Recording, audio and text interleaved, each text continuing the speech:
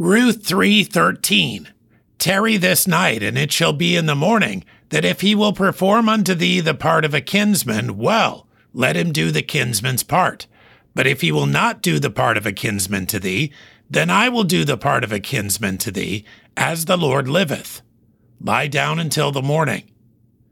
When Ruth comes to Boaz at the threshing floor, he speaks to her knowing she is a virtuous woman.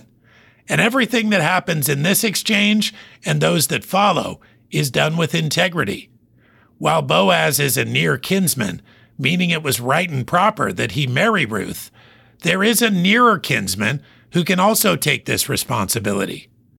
They speak in the next chapter, Boaz asking the man that he buy the property left to Naomi and that he marry the widow of Elimelech's son to raise up the name of the dead upon his inheritance.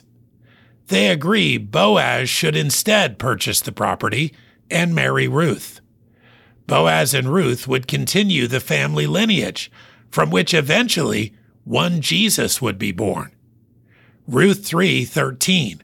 Tarry this night, and it shall be in the morning, that if he will perform unto thee the part of a kinsman, well, let him do a kinsman's part.